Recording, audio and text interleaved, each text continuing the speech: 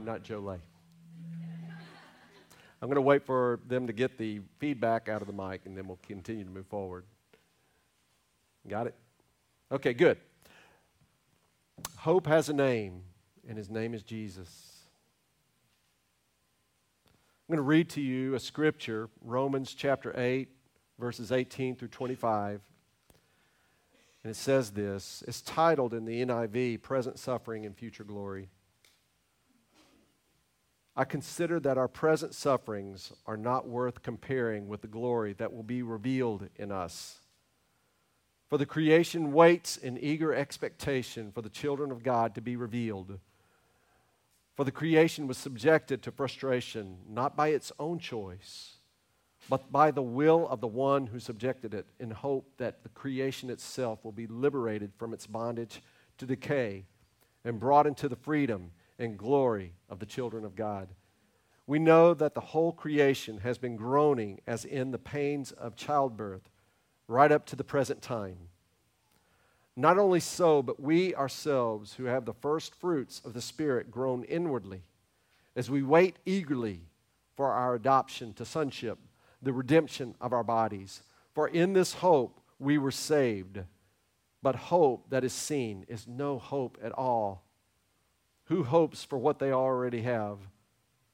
But if we hope for what we do not yet have, we wait for it patiently. Would you pray with me? Oh Lord,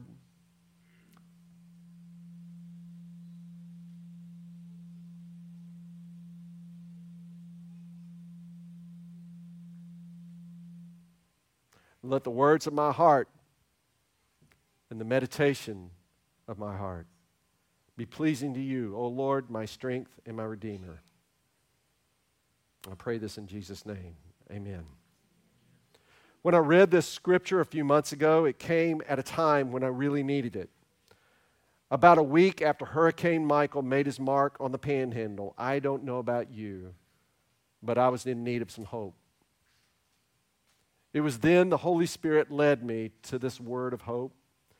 God has a way of doing that, providing a word of hope in a moment where hope is needed.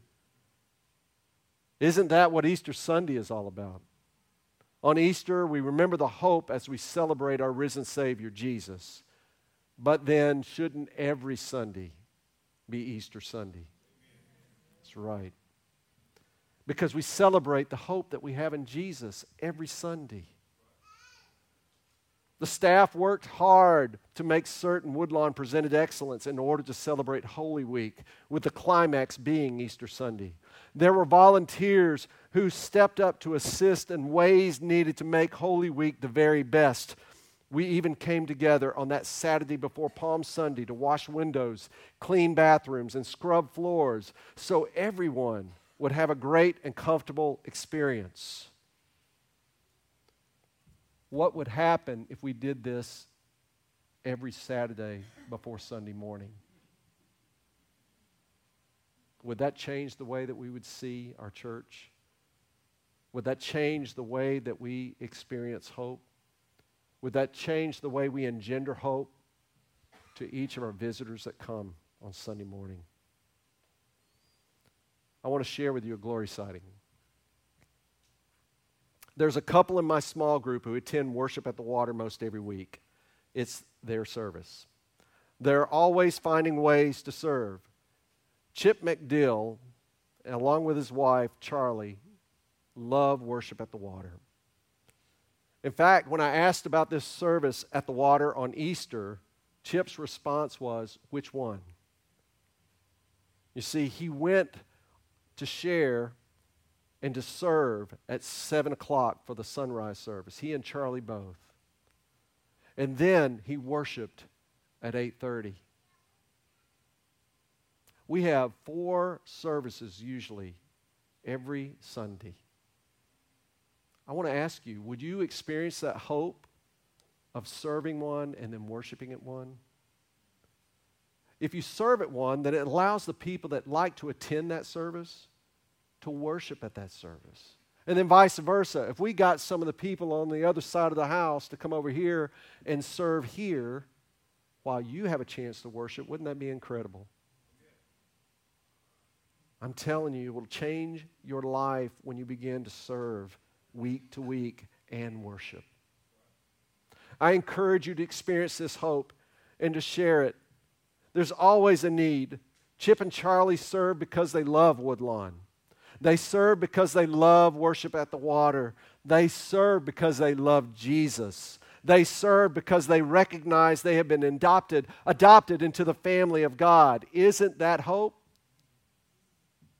That's not rhetorical. Our scripture reading today, verse 19 states this: "For the creation waits in eager expectation for the children of God to be revealed."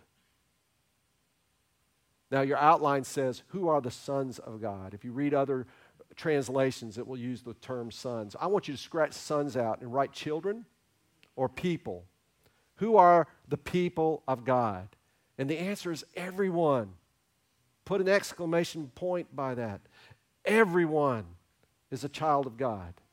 Everyone. Romans 8, 14 through 17, just before our scripture reading today, says this: "For those who are led by the Spirit of God are the children of God. The Spirit you received does not make you slaves so that you live in fear again. Rather, the Spirit you received brought about your adoption to sonship. And by Him we cry, Abba, Father. The Spirit Himself testifies with our spirit that we are God's children. Now, if we are children, then we are heirs, heirs of God and co-heirs with Christ, if indeed we share in His sufferings, in order that we may also share in His glory." Isn't that hope? Just recently, as in the Thursday before Easter, my niece, Mandy from Huntsville, adopted a little baby girl. Her name is Skylar. They're waiting and living in our house with us right now until the paperwork gets finished in Alabama. So we get to have a little infant in our house, and Sylvia gets to change her diapers. She has become, Skylar has, a valuable member of our family. Biology says she isn't related to Mandy or us. However, hope and love disagree. Skylar is every bit a part of our family now. She has taken on Mandy's name. When she begins to speak, she will call Mandy Mama. She has a grandfather and a grandmother who already love her dearly, and she has an incredible great uncle too.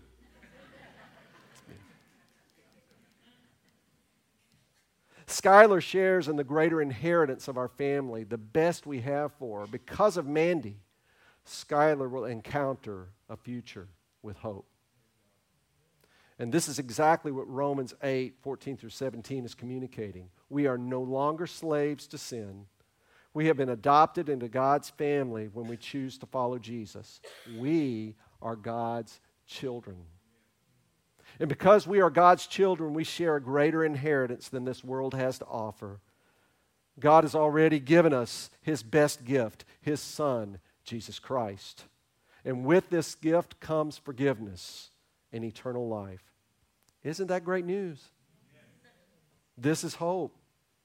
2 Corinthians 6:18, "And I will be a father to you, and you will be my sons and daughters, says the Lord Almighty." Isn't that great? Who is subjected to hope? Now, come on, you know the answer to this. Who? Everyone. This is an easy test, y'all. Put an exclamation point by that one as well. 1 Peter chapter 1, verses 3 through 6 say this: "Praise be to the God and Father of our Lord Jesus Christ. In His great mercy, He has given us new birth into a living hope through the resurrection of Jesus Christ from the dead, and into an inheritance that can never perish, spoil, or fade. This inheritance is kept in heaven for you, who through faith are shielded by God's power until the coming of the salvation that is ready to be revealed in the last time. In all this you greatly rejoice, though now for a little while you may have had to suffer grief in all kinds of trials." Now, mull over that while I go get my water.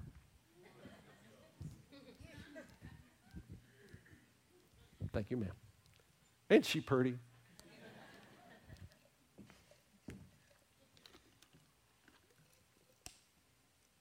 Are you in need of encouragement today? Peter's words offer hope and encouragement in times of trouble. The confidence of these words come from the hope in what we have and what Jesus has done for everyone. While the creation waits in eager expectation, that comes from our scripture, we don't have to wait to live in the current hope given freely for us. Our hope is for the future eternal life, but it's also for the present. We can live into hope today. Now, isn't that a powerful statement? Wouldn't you want to take your pencil right now, write that down? I'll repeat it for you if you do. Take your pencil, write this down. Our hope is for the future eternal life, but it's also for the present. We can live into that hope today. Eternal life doesn't begin when a person dies. Eternal life begins when a person accepts Jesus Christ as their personal Savior. Isn't that right? Come on. As sons and daughters of God and as followers of Jesus and with the presence of the Holy Spirit within us, we know that the pain and the trials of this life are not our final experience. Eventually, we will live in the perfect presence of Jesus forever. Now that's hope. Ephesians 2, 8 through 10 says this, "For it is by grace you have been saved through faith. And this is not from yourselves. It is the gift of God, not by works, so that no one can boast. For we are God's handiwork, created in Christ Jesus to do good works, which God prepared in advance for us to do." Work one, worship one. Who is eligible for this benefit? That's right. Put an exclamation point by it. I told you it was easy. I'm not the main preacher here. I just get to say a few words. Who is eligible for this benefit? Everyone. Romans 6, 23 through 23 says this, "But now that you have been set free from sin and have become slaves of God, the benefit you reap leads to holiness, and the result is eternal life.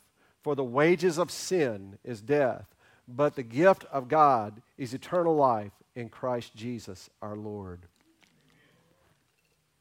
A follower of Jesus isn't a person who cannot sin, but a person who is no longer a slave to sin. Therefore, all there is to be done is to ask forgiveness for our sins and to work to live a righteous life before God. By the way, have you ever noticed that there is only one letter separating life and lie? I know, that's the way it hit me, Tyler. Will you follow the lie the enemy offers, or will you follow the life that Jesus offers? It's a simple choice. It really is. Followers of Jesus belong to God. Eternal life is free. It's a free gift from God, and this is the hope we live for today. You can't earn it, nor is it something we must pay back. How many of you have given a gift to someone you love and then turn around and ask them for payment? Now, maybe a couple of them. I hear you laughing. But our salvation is a gift. It's a gift from God. We can't make salvation happen. We can only choose to accept the gift or not. We can only choose it. Verse 21 of our scripture reading today says this, that the creation itself will be liberated from its bondage to decay and brought into the freedom and glory of the children of God. As followers of Jesus, we are no longer slaves to sin. Isn't that hope? That's it? Yeah. Come on, isn't that hope?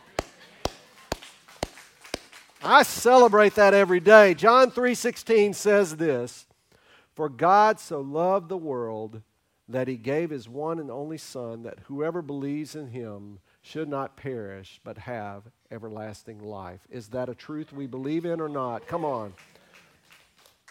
A week after Hurricane Michael hit this area, I had the opportunity to ride along to Mexico Beach with a friend of mine, Jerry R. Helger. Jerry is the pastor of First United Methodist Church in Mexico Beach. At that time, only people with passes could enter into Mexico Beach due to the extreme damage in the area. Jerry wanted me to see his church firsthand. The shortest route from Panama City Beach to Mexico Beach is to drive through Tyndall Air Force Base. My heart sank when I saw the devastation there. One would have thought they'd been at war with the damage to the homes and the facilities. We drove on through the acreage following the base to see thousands of trees snapped in half as if they were toothpicks. None of this prepared me for the damage ahead of us. I was in shock as we drove around the rubble of completely demolished houses. Dismay and grief were written all over the faces of those overwhelmed where they were trying to start to sift through the ruins. As I empathized with the people I saw, and even with my friend Jerry, this question ran through my mind. Where is the hope in all of this mess? As we drove up to the church, my heart began to stir. Out of all the debris in the surrounding area, out of the empty slabs where houses once stood, was a little church in Mexico Beach that continued to stand. The floodwaters came and they went, and there was debris all around the church.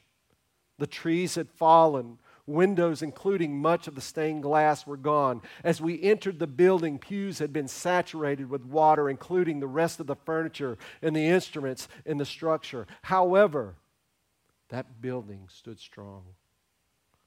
As we crawled around the debris to see more of the damage, I came across some books on the pew on the front row. They were hymnals, except for one. There was debris all over the pew.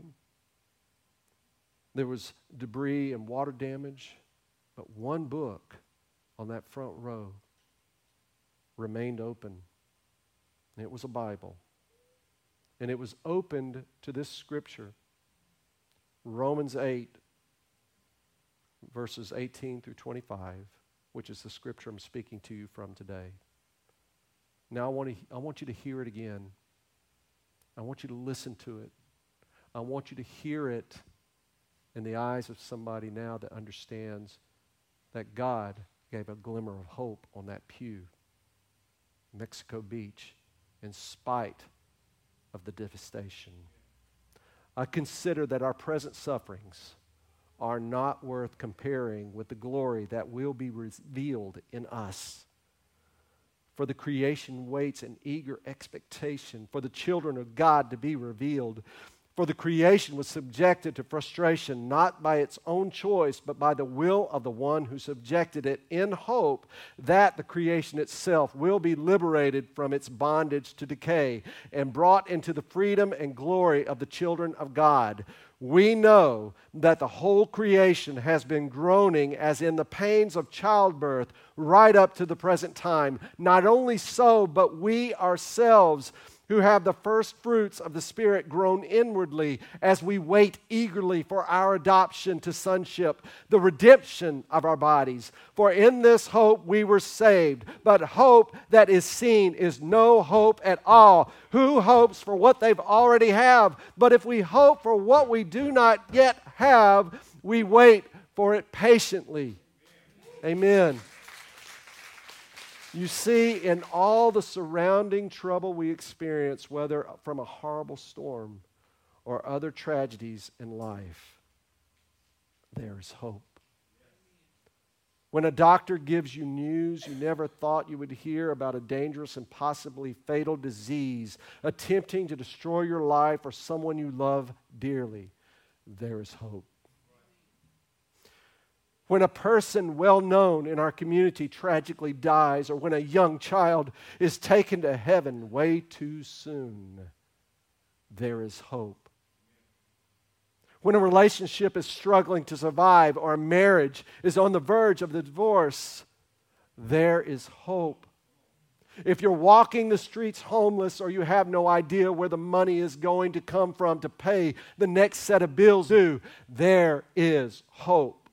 No matter what dire circumstances surround some of you in this very moment, there is hope. No matter what this or other storms have done to you, there is hope. You could have stumbled into this service today wondering why you can't seem to find satisfaction in your life. Nothing is really wrong, but you just can't put your finger on why you feel the way you do. There is hope. Hope is knowing that beyond the last day of our life on this earth is an eternal kingdom, a future glory. Hope is this, in the words of Dr. David Jeremiah: today may not be the day Jesus returns, but we can see that day from here. Amen. That is true hope, folks. Do you yearn for hope? Are you living in expectation of hope? Do you want to have this hope I've been referring to today? Hope is all you willing to step up to make every Sunday an Easter experience. Hope is holding a newborn baby. Hope is finding God's word withstanding the destructive power of a hurricane. Hope is the Word made flesh. Hope came to this earth to save us all from the enemy who wants nothing more than to destroy us. Hope lived. Hope healed the sick. Hope encouraged the poor. Hope fed the 5,000. Hope took on the establishment. Hope came to fulfill the law. Hope took on the punishment for all by hanging on the cross for our sins. Hope died a gruesome death, but they couldn't keep hope down. Hope was raised from the dead. Hope is eternal and sits at the right hand of God as our intercessor. Hope cannot be defeated, for He has now defeated death. Hope is our destiny. Hope is our inheritance. Hope brings us peace. Hope is our joy. Hope is true faith. Hope is unconditional love. Hope has a name, and His name is Jesus. Say that with me.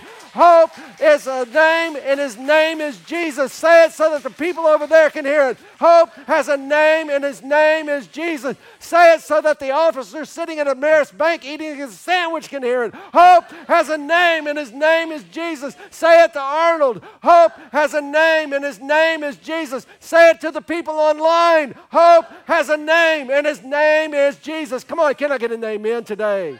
Amen. Praise God. To you, there is an opportunity to experience this hope today. If you want a personal relationship with Jesus, then I'm going to say a prayer in a moment, and I would like for you to say it with me. Maybe already you have hope in Jesus. Maybe already you walk into this place, but you still feel that distant separation from Him and simply need forgiveness and a renewed hope. I also invite you to pray this prayer with me. Today you may be standing strong in the hope of the Lord. Then I ask you, would you pray this prayer aloud with me so we can encourage somebody that may be sitting near you that would say it aloud, but they don't want to be singled out. For those of you watching online, I hope you feel the invitation to say this prayer with me. Come on, bring it on up. You have a connection link I mentioned earlier. Connect with us. Let us know something about you. And let us know how we can pray for you. You in this room, you have connection cards. We want you to fill those out. Let us know how we can pray for you.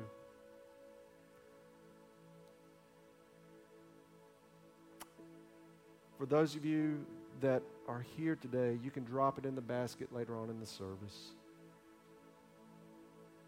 And what I want to call attention to is if you've never given your life to Christ, we have places where we can get you plugged in and learn more. We have coming up on May 19th, Woodlawn Way, where you can